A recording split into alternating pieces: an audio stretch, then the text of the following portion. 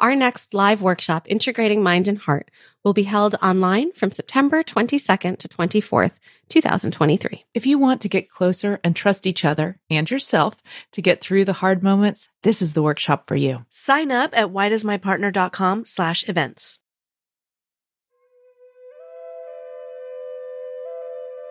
Welcome to the Connectfulness Practice Podcast. Here, we settle into the murky, tangled, and freaking hard parts of life to restore our relationship with the self so it can ripple out to the people we love, the work we do, and the world around us. If we can't fix what's wrong, then our grandchildren inherit it. In order to fix what's wrong, we have to talk about it. And we can't move that conversation forward if we're not willing to be real about where we are now. We have to push on the edge of what it means to connect. Otherwise, nothing will ever change. I'm your host, Rebecca Wong. I'm here to guide you through a series of radically honest conversations about what it means to be truly human in all of its messy, beautiful, hilarious, and heartbreaking glory. In our collective effort of looking inward, we're starting to do the outward work of reconnecting the world. While these discussions will guide you into the connectfulness practice, this podcast is not meant to be a substitute for the depth of work that you'd encounter with a licensed provider. If something in this episode touches you, reach out. That's where you initiate the ripple that restores relationships. You can learn more about my Connectfulness counseling practice and our collective for therapists in private practice at connectfulness.com. This episode is brought to you by Therapy Notes. Therapy Notes is a simple, secure EHR platform for therapists in private practice. It keeps you organized and creates a container for all the details that run your practice so that you can focus on what really matters. Use the promo code ConnectFulness and get 2 months free when you sign up at therapynotes.com. Today, we're talking to Maya Luna. Maya is a feminine mystic and a poet exploring the tantric path and feminine embodiment. She brings both timeless wisdom and playful intuition into her modern teachings. She blends Tantra and non-dual spirituality studies, and she guides both women and men back into the current of erotic devotion that is both our birthright and our blessing as human beings. So, I'm thinking that the best way for me to introduce you to Maya is actually to play for you one of her spoken word poetries, with her permission, of course. This is an invitation to welcome all of yourself to drop into this conversation with us today.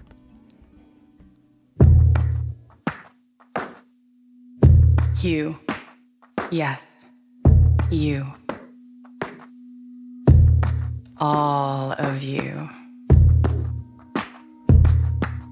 Your chaos and your madness. Your foolish nonsense. Your fearless magic. You are welcome here. Your passion and your eros. Your red fever dreams. Your resistance. Your doubt. Your power, wild and uncontained. You. Yes. You. Your fist of rage. Your bottomless grief.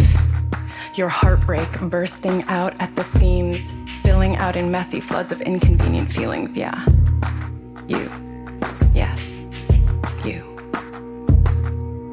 Your oceans of confusion. Your terror running deep. Your river of longing. Your precious illusions. Even if it makes you look foolish, even if it makes you go mad, all of you is welcome here. Your brain tangled with neurons, firing wild impulses from the dark forest of your unconscious. You are welcome here. The twisted vines and purple fog of melancholy in your heart. Your bloody, messy, crazy love. Your fears. Your desires wet with unrequited lust, pushing and stretching to be expressed. The lies you told yourself, your deepest regrets, the mess of never getting it exactly as you had planned. You, yes, you. Your awkward stumbles, your shaky knees, your hunger for some meaning, you are welcome here. Your flaming hatred, your tender, broken faith, your need for control, you are welcome here. Your untainted innocence, your will to rise again, the pain you try to hide, you are welcome here. I want every part of me touched and seen. I want to be as big as the universe and as tiny as an insect. I want every contradiction, every disproportionate feeling, every chaotic thought to be met right here. I want to writhe and howl and groan with the deep root of life. I want to be held with such soft sweetness that this fragile ache of need finally opens and lets go. I want to be known as a depraved and holy animal, as consciousness, as infinite, as flesh and bone and skin. I want to roll on the ground and slither. I want to scream. I want to kiss where my feet have been. I want to cry and need and feel. Right here. I want to explode and hold this ancient pulsing groan of ocean that lives in me. Right here.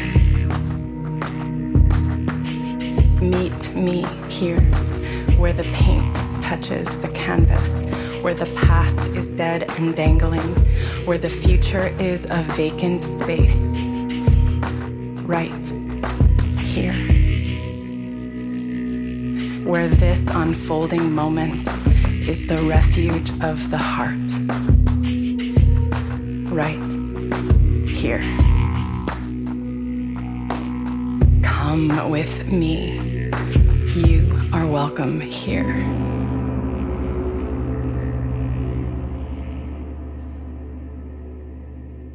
Maya, thank you so much for being here with us today. I'm so happy to be here. I have so many different directions that I'd like to take today's conversation, but I want to just let our listeners know that I was first introduced to your work in the form of poetry. And later got to experience you as a teacher and a guide. And there are so many different aspects of your work and your teachings that I want to share today on this episode of the podcast. What I really want to talk about is that subtleness that takes us from the toxic feminine or masculine to the deep, what you call the deep. Some might call it the divine, but I love that you call it the deep feminine or the deep masculine.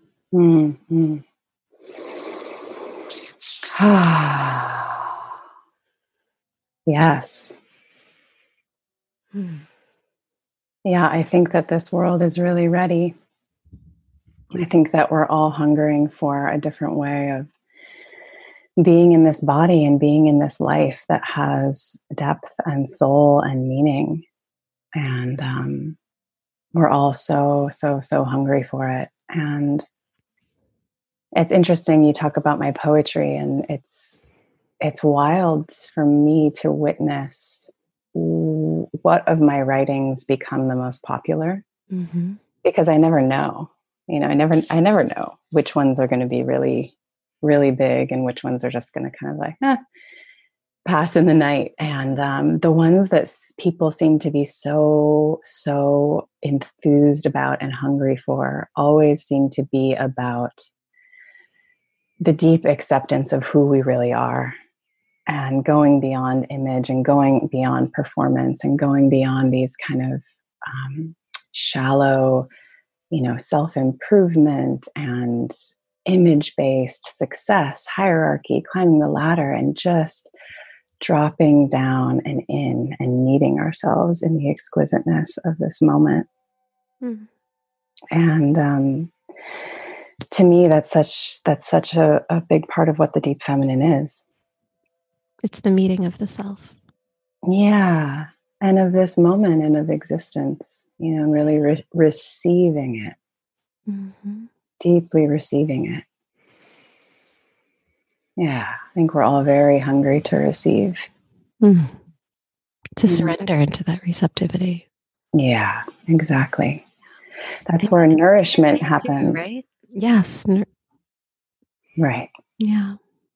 Well, and scared, I mean, I don't know if you want me to just launch into this right now, but okay. So in my experience, a lot of my work with the deep feminine and opening people, not just women, but men as well, into what I call the deep feminine current. We have to confront the hyper masculine way that we've been conditioned to experience reality. And I talk about patriarchy not as a system where, big bad men are oppressing women, but patriarchy meaning that for the last 12,000 years or so, our planet has swung very far into a masculine paradigm. And that includes the beauty and the power and the blessings and the light of the masculine, as well as the shadow and the toxicity of the masculine. We're all literally deeply conditioned to masculine values, masculine way of perceiving reality, masculine way of being embodied. We're so out of balance. Mm-hmm. And so when we talk about that fear of letting go, that fear of surrendering, that fear of softening into the suppleness of embodiment and of the moment, which is where the deep feminine lives, it's our masculine that's really afraid, because our masculine conditioning has taught us that we have to keep doing and controlling and making life happen. And if we don't, we're going to die. And it's exhausting. It's like we're all so burnt out from our achieving and our pushing and the rat race, right, of being alive. And it's my deep belief that without that contact with the deep feminine, it's like we're running ourselves ragged. We're dry, we're depleted. The feminine is the soulful nourishment of being. I've heard you also refer to the nectar. Yes, exactly. The nectar of being alive. And so when the masculine, which the masculine is that part of us that's the linear doing, right? When that part of us is in service to that deep surrender, that nectar, that soulful aliveness that's here in every moment, it's life-giving, right? It's creative, it's inspired, I have this quote written down in one of my journals from some time I spent with you. It's really short, but I'd like to read it. Oh, I would love that. To taste the nectar of the soul, we have to slow down. Slowing down is part of the technology. You want to talk into that a little bit? I love that you said that. Were those my words that you quoted, or was that your own? I have no idea. It was a transmission that I received in your presence. Totally. I don't know if they're your words per se, or well, it's beautiful, and I completely agree. I like to use the word technology because it's true. There are these technologies that we have access to with our own body and our own consciousness that open up these gateways, these portals, and slowing down is absolutely one of them, right? When we slow down, we can meet something in ourselves. It's almost indescribable. And it's not necessarily a physical slowing down, it's a slowing down inwardly. It's like literally creating space between your moments. And in that space, there's this richness of intimacy with something that is indescribably beautiful. We can call it God, we can call it the self, we can call it being. All these things that we have a lot of concepts for, that we like to read about in books, and but it's like it actually is available right there. And slowing down is such a key. And you know, another big part of my work that has to do with the deep feminine is that, and this is where Tantra comes in, and it's like, you know, there's this big debate, like, Tantra's about sex. No, it's not about sex. It's all about sex. Well, it's kind of about sex. Like, is it about sex? Everyone's kind of confused about it. And the way that I see it is that, you know, Tantra is a yoga of meeting the moment with nakedness, with aliveness, with intimacy. And what's so interesting is that all of these ways of,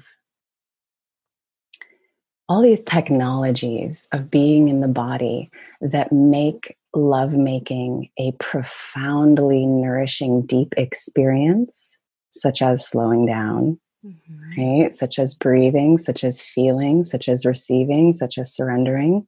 All of those technologies that transform lovemaking from just a gross, dense level experience to a spiritual, nourishing, life-giving experience, those can also be applied to our moment-by-moment experience in life.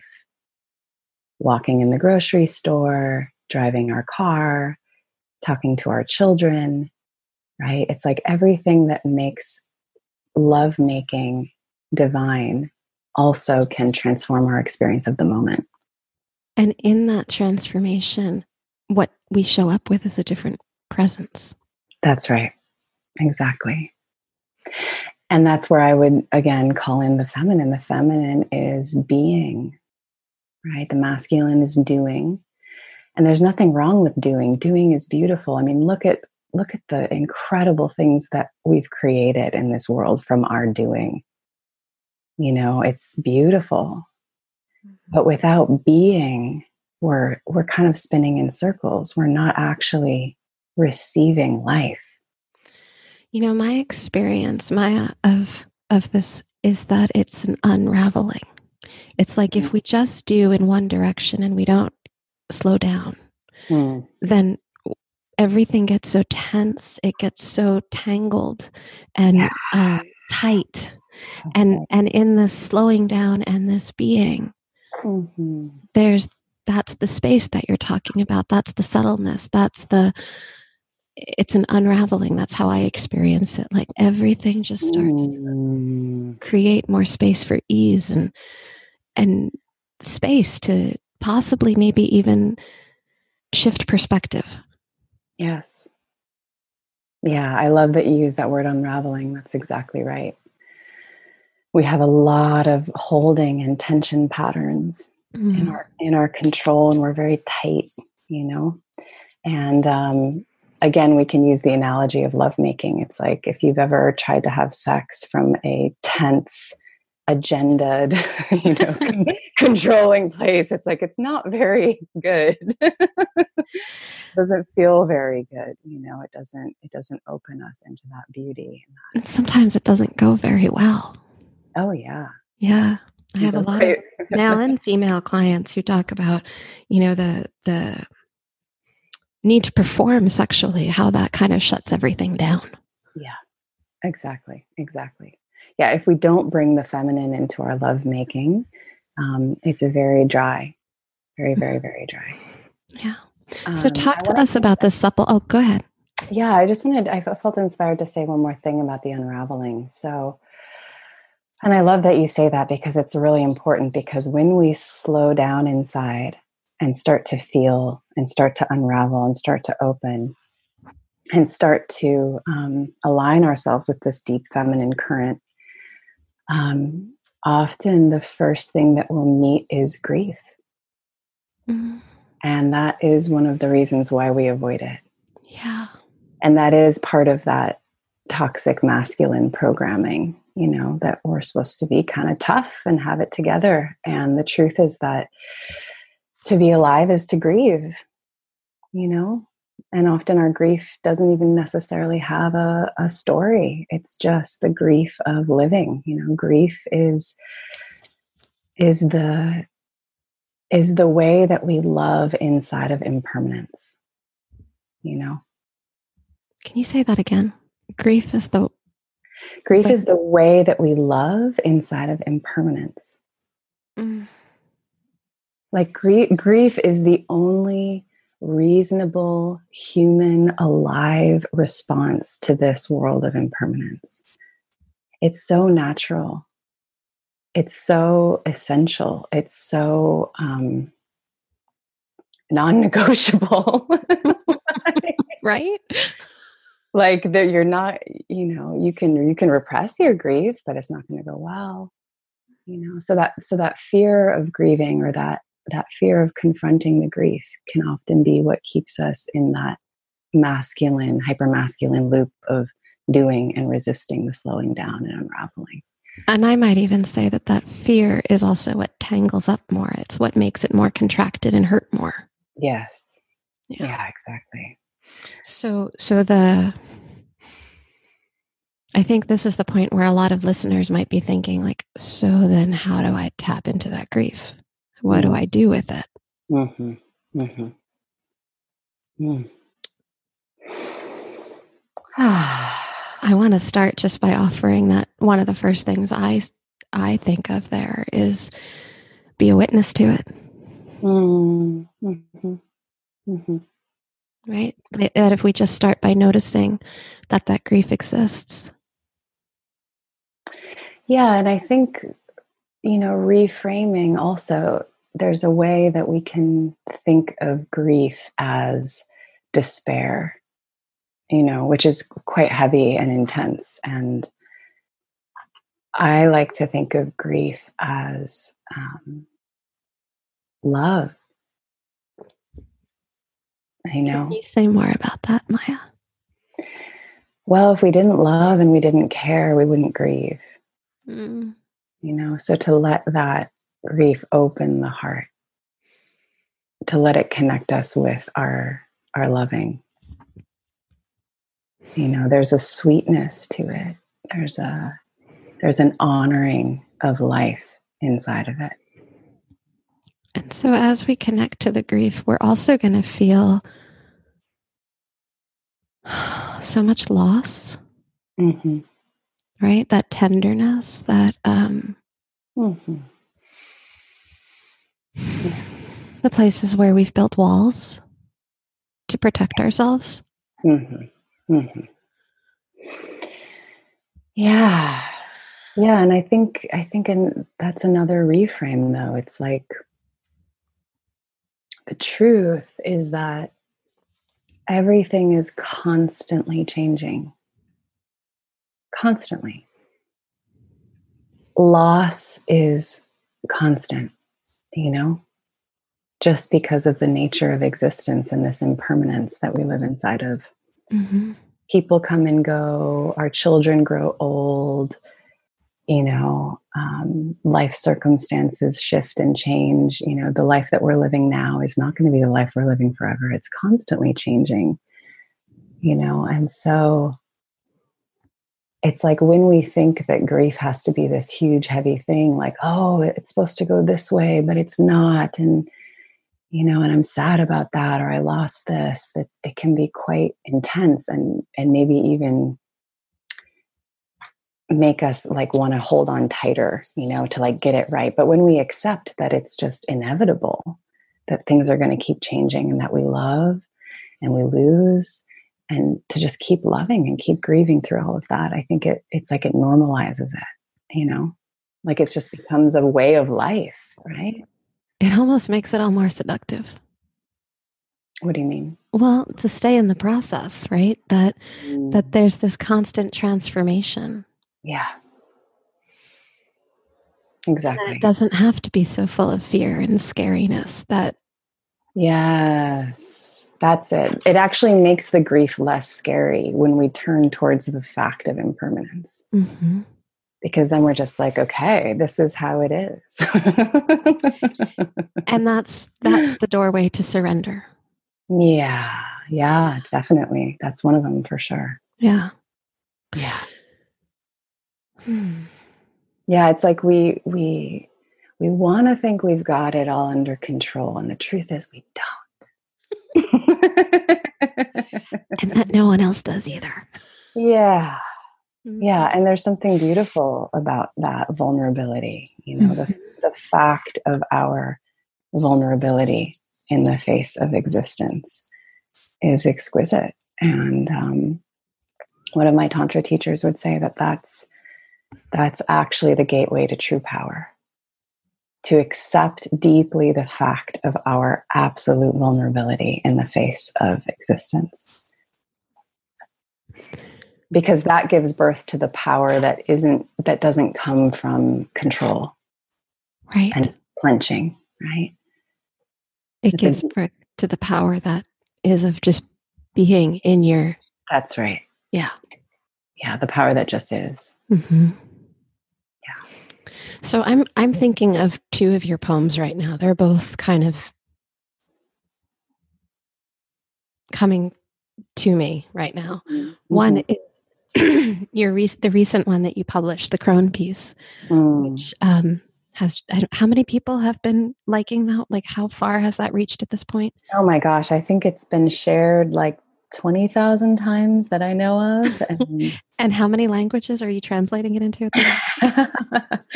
Well, I know that there's one in French, and then I've got a few people telling me they want to do it in Spanish and Italian, and yeah, it's been incredible. Yeah.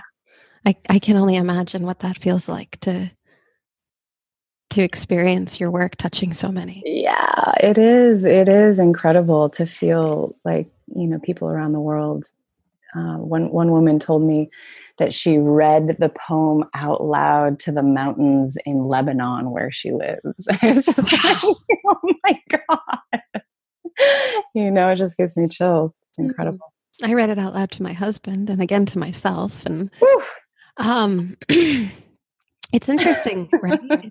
There's so much that would you read it for our listeners? Yeah, okay. Absolutely. Yeah. So I just want a presence that like there's a shifting of gears here. There's a huge shifting of gears. And I think the other poem I was thinking of is All of You, which might not be as big a shift. But I do acknowledge that we are shifting gears here. But I think there's also like the energy kind of feels impermanence, baby. The beginning of this interview and the tone is over, and we love it and we grieve it and we open to the new tone that's coming in, which is much more fierce.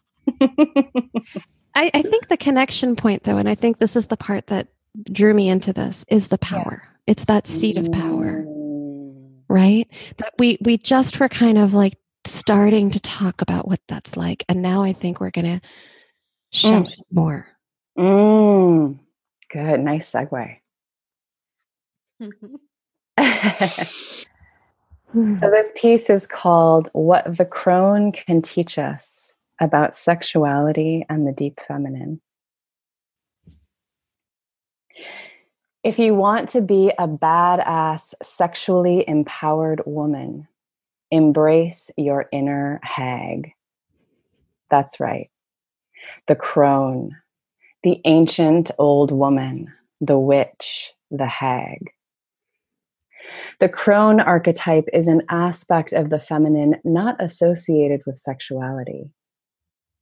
Women groom themselves to be girls, the younger, the better. Paint those lips red and blush those cheeks like you are wet and ripe for impregnation.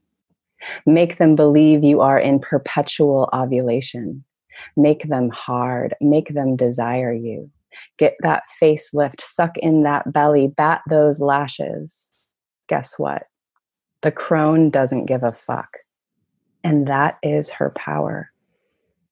She doesn't care about looking pretty. She embraces her spider lines and swinging, sagging flesh. After all, this is what life does to the body of a woman. Does that make you uncomfortable? Would you rather not see? They have tried to hide her, but she will not go away. They have tried to silence her because she knows what they do not want you to know. Her secret threatens to corrupt you. She can make you wild. She can reveal to you your power, your volcanic, senseless, holy power. They don't want this, no. They want you to be nice and pretty and digestible, easy to manipulate, groomed to be a sex toy or a sensual goddess if you're spiritual. Different drag, same game. They want to put you in their dollhouse. Be a good wife, be a good girl, be sexy, be pretty for us, be nice. She could ruin the whole game. Once she opens her mouth, the jig is up. So what do? They tell you she is crazy. She has lost her mind, poor old thing. Or maybe she is evil, dangerous. Yes, she is dangerous. Dangerous because she has broken out of that jail cell you call your home. You don't notice these bars you have been primping and polishing. How would you have sex if you didn't give a fuck about how pretty you look or how flat your stomach is? The crone is not an object of desire, and because of this, she is free. She is free to claim her own desire, to be the subject of desire. In a world that praises women for being objects of desire, where the more lust you can seduce, the more value you possess, the crone is laughing with that cackle that only women of power have. Her sex belongs to herself. She does not possess the enchanting beauty of the maiden or the fertile reproductive juices of the mother. They would like to throw her away for this. What good is a woman without sex we can use? She no longer bleeds. She no longer bears children. Her sex no longer waxes and wanes with the moon, gaining and draining energy with each passing tide. No, she is full. The portal to her blood has been sealed. She is drinking in the nectar. She is bathing in its luminous darkness. She is sitting inside of an alchemical bomb, a nuclear power source. Her sex is a diamond pressed and polished by years of cultivation. Her sex is what makes the wind move. Her sex is the core of her wisdom. She has passed through all the phases of initiation as a woman. She used to be wrapped in the same cloak of lies as you are in right now. That heavy web of social conditions all feminine creatures are baptized into. Be nice, smile, look pretty, be desired. No, she has unraveled herself from these webs. She has liberated her sex from all their stories. She has made it to the other side. She is free. And a free woman is a very dangerous woman. What good is a woman who isn't desired by men? Without the ability to be a mother or a sex object, what is left of a woman and her sex? I'll tell you what. Pure power that doesn't give a fuck. Crazy wisdom that knows how to make love to the moment, to be penetrated by existence. Sex that ripples through every cell of your body. Sex that pulses with every tiny whisper of life knowing life. If you want to find the seat of your sexual power, your real, deep, sovereign sexual nature, find the crone that lives in you. Let her unravel your false beliefs, all the lies they told you. They told you men know about sex. Just let them lead, they said. They'll know what to do. They tried to turn you into pornography. They tried to make you appealing to look at. They shoved strange sounds down your throat and called it female orgasm. They told you how to be sexy so you could have good sex, as though the image was the point. Put on a good show. Be loud, but not too loud. Don't be a prude. Don't be a slut. They wrapped you in so much pretty packaging you forgot to feel inside.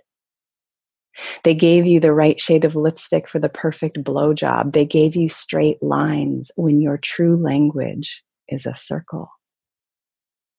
The crone will draw her dagger and slay all that noise. She will cut through the tight corset that has been suffocating you. She will make you wild. And that's how your sex is meant to be. Wild, ugly, innocent, real. Erupting from the deep. Love you can taste from the inside out. It is inside you, woman. It has always been inside you. This is no Cosmo magazine sexuality. You must forget everything they told you. Turn inside. The real initiation begins here. Welcome to the temple of your sex. The crone is here, waiting for you to begin.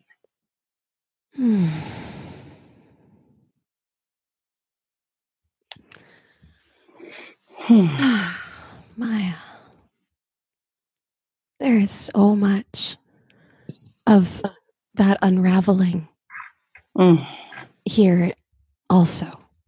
Mm-hmm. I think that's what I get from this crone archetype more maybe than anything else, is the shedding of all of the things we're supposed to be. Yes. And this distortion of sexuality. Yeah. You know, this very distorted, pornographic, image-based, performance-based, agenda-based, you know, even some of the movements in sacred sexuality still have the same agenda. It's like, okay, now you've got to, you know, have female ejaculation, and you've got to have multiple orgasms, and you've got to have energetic orgasms, and, you know, all of this. Instead of the turning inside. Yes, and the meeting of the real. Mm-hmm. And what strikes me as I was listening to you read it, I heard it differently than when I've read it to myself. And I was thinking about so many different clients of mine who come through my office, and male or female, I know that you've written this for the woman. We're talking about the deep feminine. And yet I feel like energetically there are so many men that need this too. Absolutely. Yeah. I mean, absolutely. Men, you know, just as women have been conditioned to associate our value with our attractiveness, right? How young and pretty we look, how much desire we can elicit. Men have their version, right? How much money they make, how strong they are, how resilient they can be, how tough they are, how much sex they have. It just it goes on and on and on for all of us. And I think, you know, to be taught to hear the words that we can tap into our power by turning within. Yeah, that deep eruption. You know, that dangerousness, and how that dangerousness, that wildness can be something that can taste so good. Yeah. Yeah. And I think part of what was so moving for many women, and my guess on why this piece was so wildly popular, it's the most popular thing I've ever written by far, is because women really fear aging because they fear they will lose their power. Yeah. Because there's a false power that we wield in our attractiveness to manipulate. And so there's a deep fear of losing that power. And I think women are very hungry to know that their true power is not that. What's coming to me right now, Maya, is that that's somehow linked to the impermanence, right? That Yeah. right? Because the power that they're so afraid of losing is the one that's impermanent. Yeah. And the one that is deep within, inside that well, Yeah. is the one that it's always been. That's right. Yeah.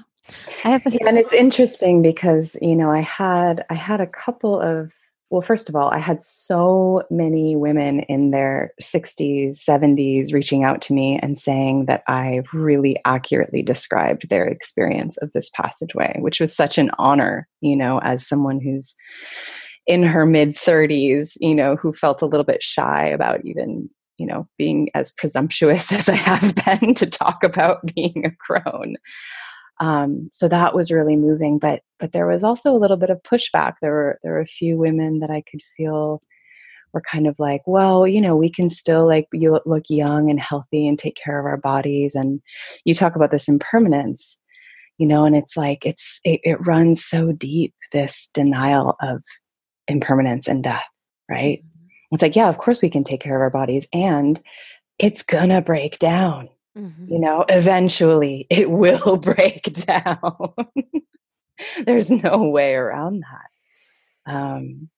And to embrace that and to welcome that and to surrender and allow the loss of that false power of the sexy, pretty, young image that has been so connected to our value and so connected to what we think sexuality is about, I'm thinking that, in so many ways, that value system is connected to keeping us small, to keeping us young, to keeping us naive, to keeping us into something like you say in this poem that can be molded into what they want. Whoever they are, they being, those who want more control over. Yeah. Yeah. Yeah, I'm actually feeling to share in this moment a very powerful experience I had in a dream recently, where I feel I was initiated, and I think it's because of the work that I'm doing in this Deep Feminine Mystery School that I've created and I'm stewarding. I had a dream where I was initiated into, I think, the collective consciousness of the wounded feminine. And it's a very precious dream, and I don't know if I want to share it fully. I'm kind of sitting with it, but I do want to say that the archetype of the anorexic was very prominent. And if you just feel my experience of the dream, it was like the collective feminine on some level is an anorexic woman, right? Trying to be perfect, be skin and bone, suppress, be small, be, the anorexia is very much about control. It's very much about getting rid of the womanly, curvaceous bigness of the body, right? And disappearing into this small, hyper-controlled, clean, pristine, right? And it was like the collective psyche of woman was so desiring to erupt into the fullness of her messy, round, full, effulgent, dripping, this writhing truth, which is the feminine. And so the tension of that suppression was so intense in the dream. It was just like this psychic pressure. Yeah, go ahead. I'm kind of tasting that nectar that you talk about and thinking about this kind of this other archetype that you're bringing up, this anorexic archetype, and just where the nectar fits or doesn't fit there, right? It's like that's the thing that's being withheld. Yes, the starvation from the nectar. That's right. Yeah. That's right. And this is why, the deep feminine, it's like it gets a little bit confusing these days because we want to associate it with gender. But the truth is that the feminine, capital F, is a current of reality that all human beings have access to and can open to. Mm. And in the tantric teachings, what the feminine current is it's how we know God as a direct experience, as a nectar that we can taste, not as an idea, but as a felt, lived, direct experience. And this is what made Tantra so radical and so different from other religions, which are more about denying the body and transcending and, praying to a God out there. Tantra is saying, no, come down into the feminine, come down into the body, come down into feeling, come down into the senses. God is there. That is the portal. And that's the nectar that you keep referring to, right? Yeah. That's the presence. That's the power. That's the space of reconnecting. That's right. Yeah. And it's the nourishment. And so circling back to the beginning of our conversation with this way that we've all been conditioned into a hyper masculine, go, do. If that masculine doing part of us is not in service to the feminine that we access through slowing down, letting go, being, tasting the nectar, he's lost. He's purposeless. And I think that's why we're burning the world down. It's a kind of madness, right? Because it's like hungry to get something. It's almost like through our doing and our building, we're trying to get at the nectar. We're like, if I just do this and I just do that, I'm going to get at the nectar. I'm going to get at that feeling of fulfillment. We're so hungry for fulfillment. And yet the fulfillment happens when we drop back and down and in. And it's right here. And it's instantaneously available. We've talked before we started recording. I'm wondering if this would be a good opportunity for us to talk about the 4 gateways into the feminine. Yeah. Perfect timing. You call this a micro practice. It can be. It can be a micro practice. I also like to do it for hours sometimes. Mm-hmm. So it can be either. And again, can be applied to lovemaking and can transform lovemaking into an exquisite, deep, divine, loving union meditation. And it can also be applied to your moment by moment experience in life. Because this is how you slow down and make those moments longer. Yes, exactly. So this is what I call the surrender process. And it's a process of opening to the deep feminine current, to this place where we get to meet that tantric nectar of aliveness and intimacy with our own being and the moment and another. And it's very, very simple. And its simplicity hides its profundity. That's most good things do. Yeah. Yeah, so I'll just take us through a little mini version. Should our listeners be sitting right now? How should they be hearing this? Yeah, I think sitting down and closing your eyes if you have the ability to. But even if you're like out and about, even if you're driving your car, try it. Keep your eyes open, but try it and just see what a micro version will do for you. Because this practice can be done on various levels of depth. You can do it at a shallow level. You can do it at a very, very, very deep level. You can do it in 5 minutes. You can do it in an hour. And it has different textures of experience that open depending on how deep you go. Yeah. So this is the surrender process, the 4 gateways to the deep feminine. And the first thing is to slow down your pace inside a little bit.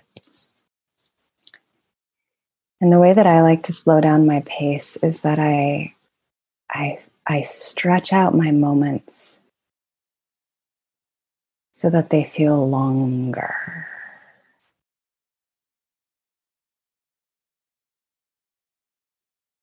Another way is by dropping into the spaces between my moments.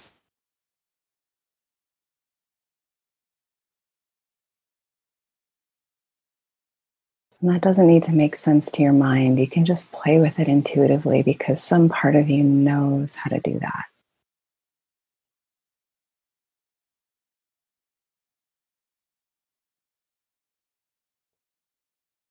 And sometimes a nice big breath can help just slowing down a little bit. And so the first gateway is to really relax the face, literally dropping all facial expressions. Letting your bottom lip open slightly so that your breath is coming in and out of your mouth.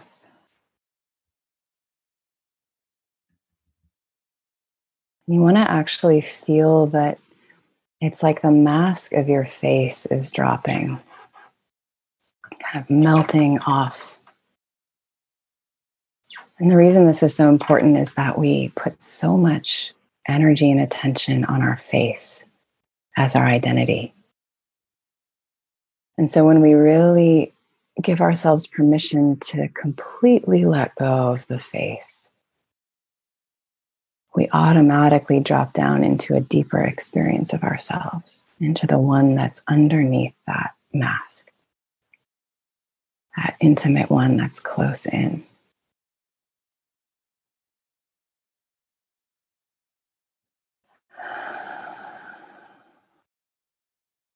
Just feeling what happens when you drop the mask of the face, when you let the bottom lip open.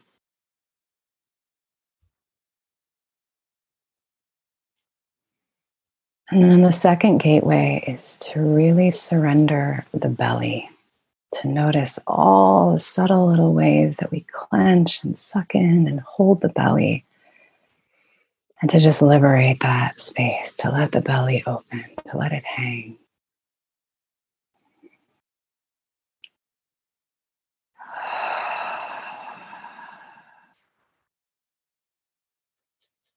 And you might notice that what we're doing also is we're dropping our protection, right? So the clenched jaw is a form of protection. So when we open our mouth, we open into more vulnerability, more feeling. And the clenched belly is a form of protection. So when we soften that, we open into more vulnerability. But that courage and that willingness to be vulnerable and feel is the greatest power that we have.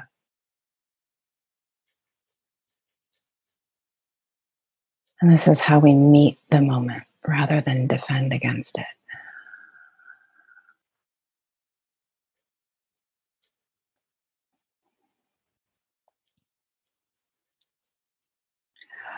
So keeping the face really soft, mouth gently open, the belly relaxed.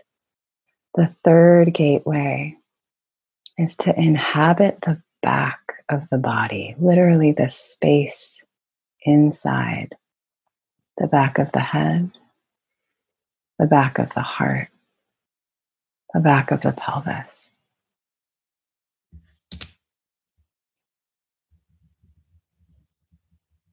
And as you do that, feel that you're kind of resting back into the depth of yourself. Like you're resting back into your own throne. Letting go of your attachment to the surface plane and residing just a little bit more in the back. You can really feel how the back of your body is also filled with you, that you live here, you inhabit this space. And this is a big one because the front plane of the body is where we experience our doing, which can also be reaching, grasping, controlling. The back of the body is where we experience being.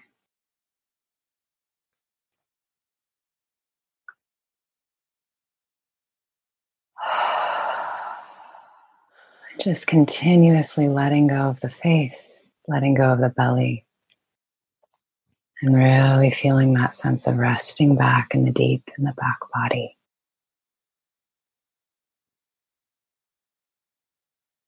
And then the fourth gateway is to allow your spine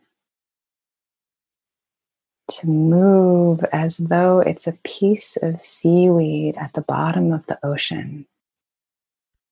You can just imagine how a piece of seaweed would sway and twist and curve. And you want to do this very slowly. And you're just tuning into the suppleness of your spine. There's a softness, a suppleness to your spine. And the most important part is to feel what happens when you allow your spine to subtly curve and twist and bend and sway. Letting yourself be available to receive the deliciousness of that letting go.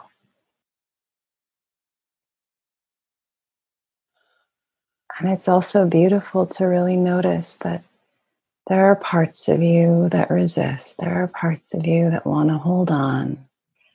And there's a deep, deep part of you that yearns to let go, that just longs to surrender into this moment. To let this moment in deeply, to receive.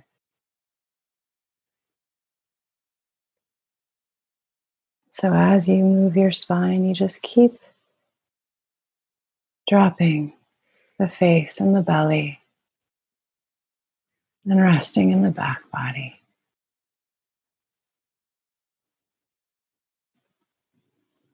This is a feminine meditation on feeling.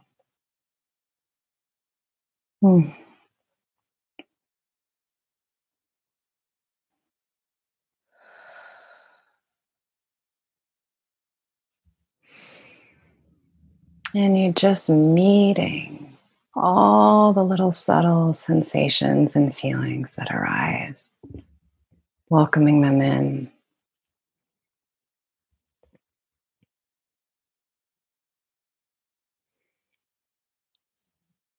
And I feel called to ask you, Rebecca, as you're exploring this right now, what do you experience shifting in your experience of reality here? There's so many things. Words always are the hard thing for me to come back into. Mm-hmm. So,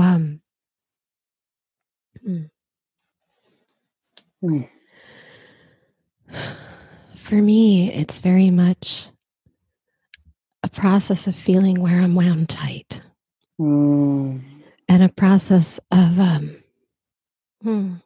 found myself at one point putting my hands on my belly and just loving her. Yeah. You know, like I kind of met myself again in a way that maybe I don't do often.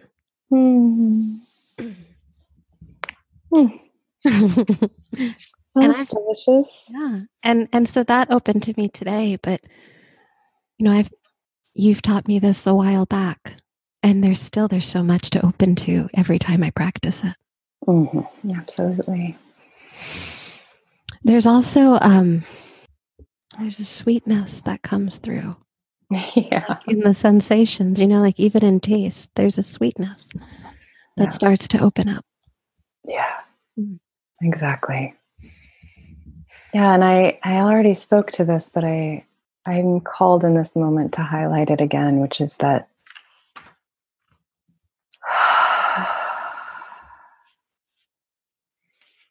a lot of spiritual teachings talk about how it's already right here, right? Mm-hmm.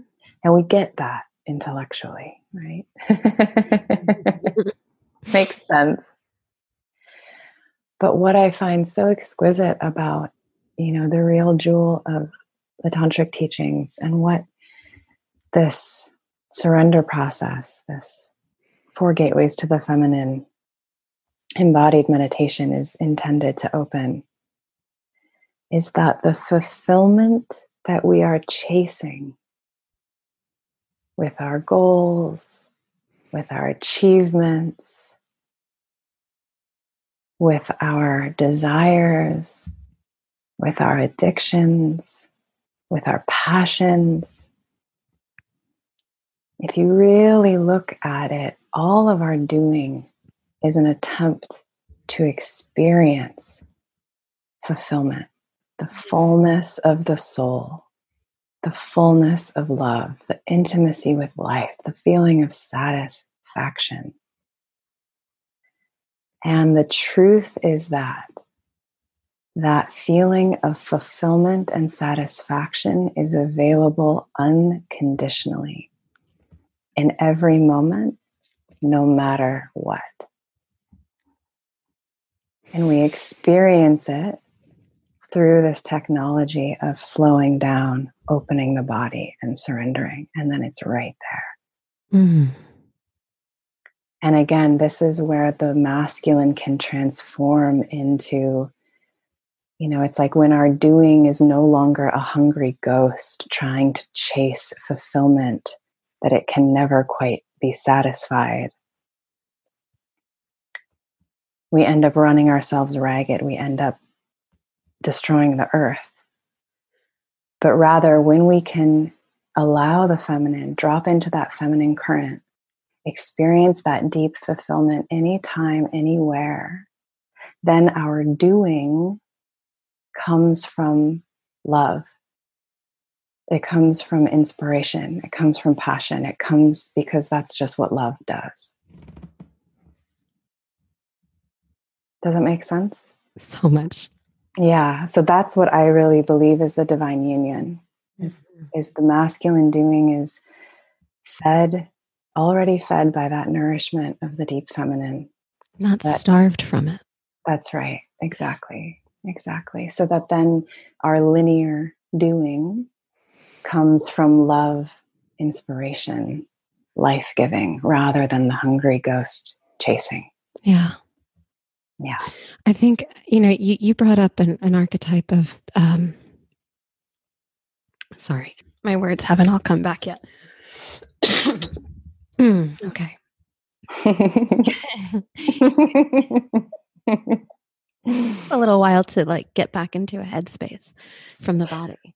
Yeah, and I want to invite you to see if you can stay in that space and see how words flow, and let it be kind of maybe unfamiliar and vulnerable.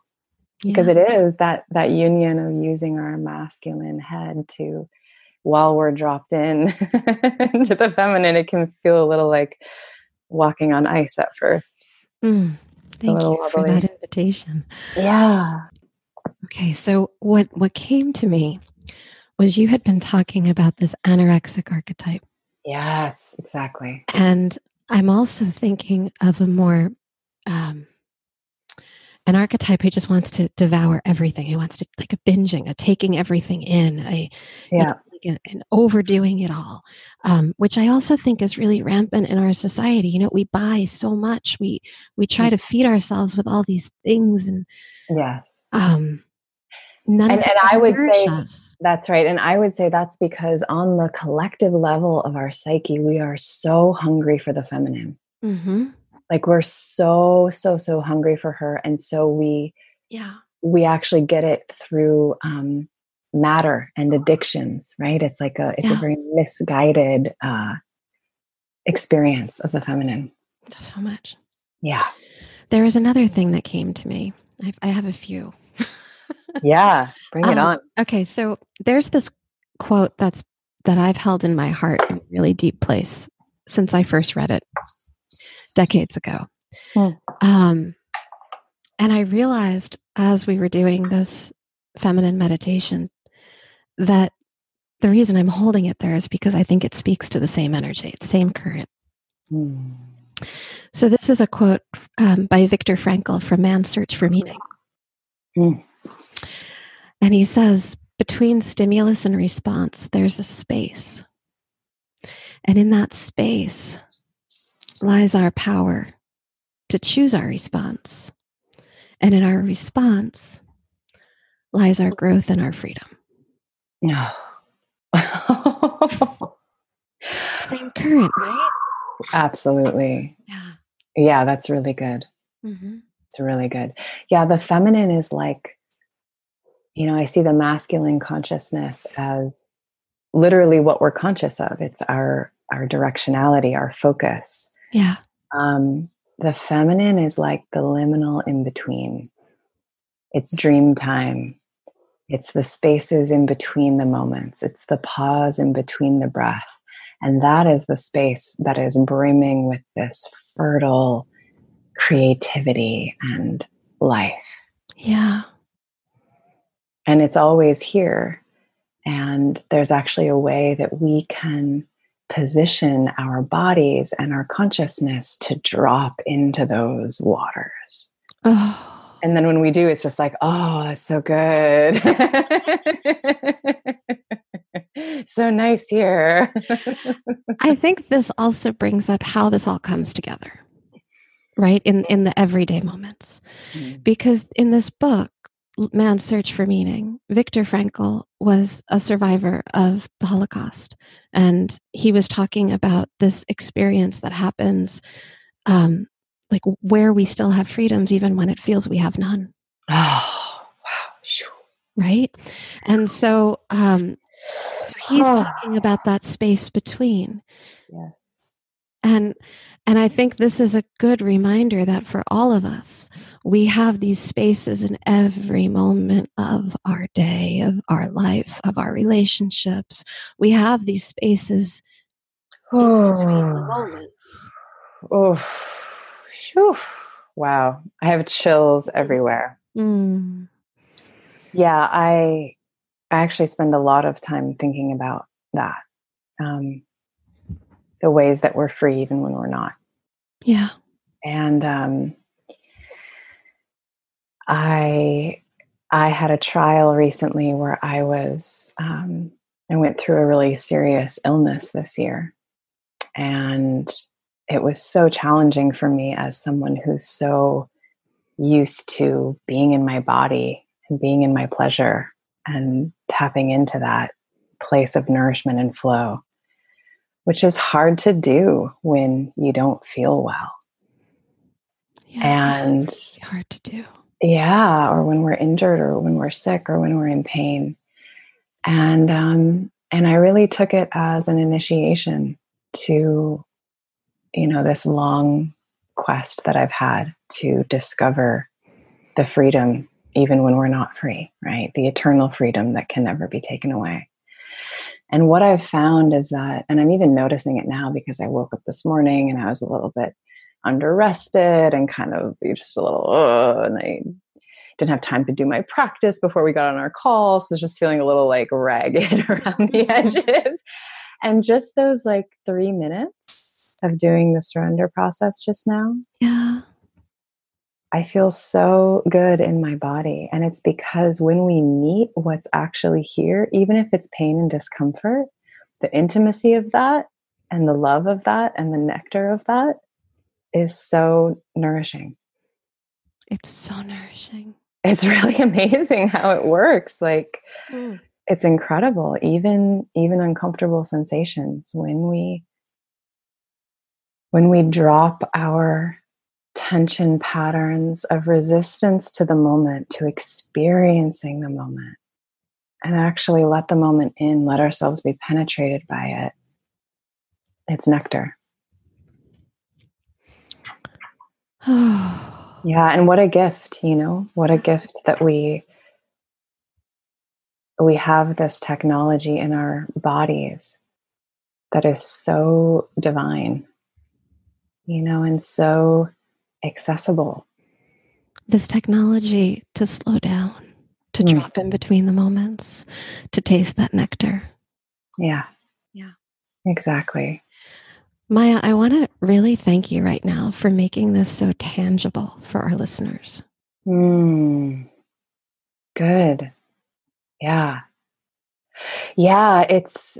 I'm such a big believer of that. I mean, I would say my core Tantra teacher, who's Daniel Odier, his take on Tantra is so radically simple. And it's that it's our natural way of being. The natural state of our bodies is one of pleasure, joy, innocence, openness, aliveness. Receptivity. Yeah, suppleness. It's our natural state. It's our birthright. And we have a lot of like contortions and conditionings that are over top of it, but it's not like this big, elite awakening thing. It's like we know something deep inside of us knows how to be in the moment in this way. Mm-hmm. And it's profoundly dignified and simple and accessible. Yeah.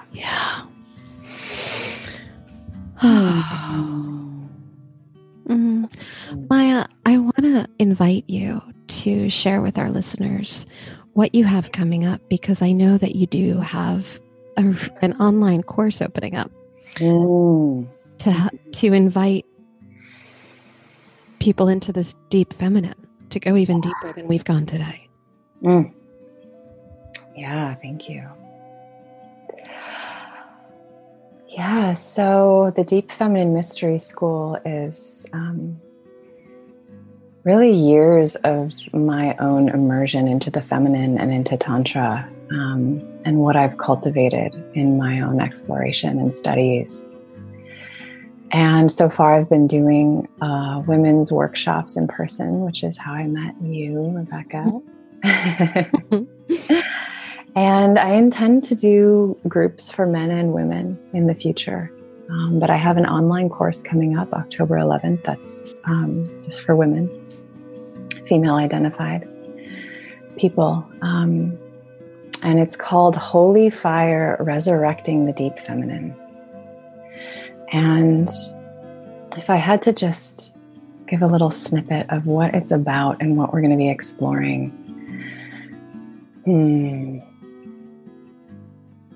I'm really passionate to share with women what the history of the deep feminine has been on planet Earth, because there was a time prior to our swing into the hypermasculine polarity where the feminine principle was venerated, where the images of God and the divine were big-breasted, big-bellied goddesses, and that veneration of the feminine was deeply sacred, spiritual, and deeply erotic and sensual at the same time. Mm-hmm. In fact, there was no split between those polarities. And we live in a world now that has a major split in those polarities. And I am so passionate about unifying that split. And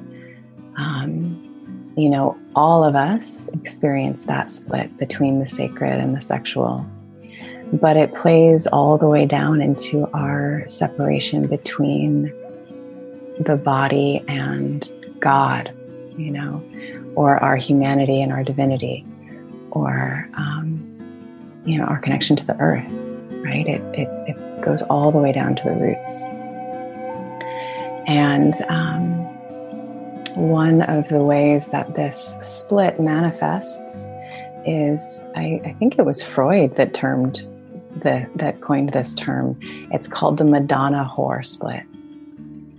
And it's this aspect in the collective psyche where woman is seen as either sexual or sacred and holy and respectable. And never the two shall meet, right?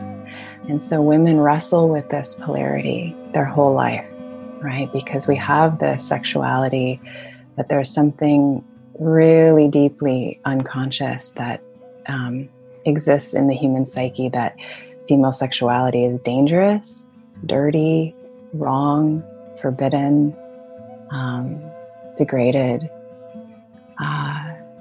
And so we might want to claim that back, but we also want to be whole and human and holy, right? And we want to know that we are both, and that at the core, those two are not separate things. And for me, what happens when a woman unifies that split in herself, it doesn't just transform her sexuality, it transforms her experience of embodying the deep feminine, of being able to receive the nectar of existence, which is this incredibly holy, sacred, erotic experience of being alive. This deep, open surrender into the moment. This tantric love-making with the moment itself, knowing God as a direct experience. And it's my belief that, all humans are hungry for this, but it's women who can lead the way. It's women who are here to help bring that energy back, literally to plant it on the ground again. There's something about planting it onto the earth that intuitively I feel is so necessary right now. So people can find you at deepfemininemysteryschool.com, and we'll include a link to that and to your course in our show notes. That would be the best way for them to learn about this particular course. Absolutely. You can find my poetry at depravedanddivine.com as well. But if you enjoyed the practice that I shared at the deepfemininemysteryschool.com site, I believe you can sign up and gain access to a free recording of that practice. So that's there as well. Thank you, Maya.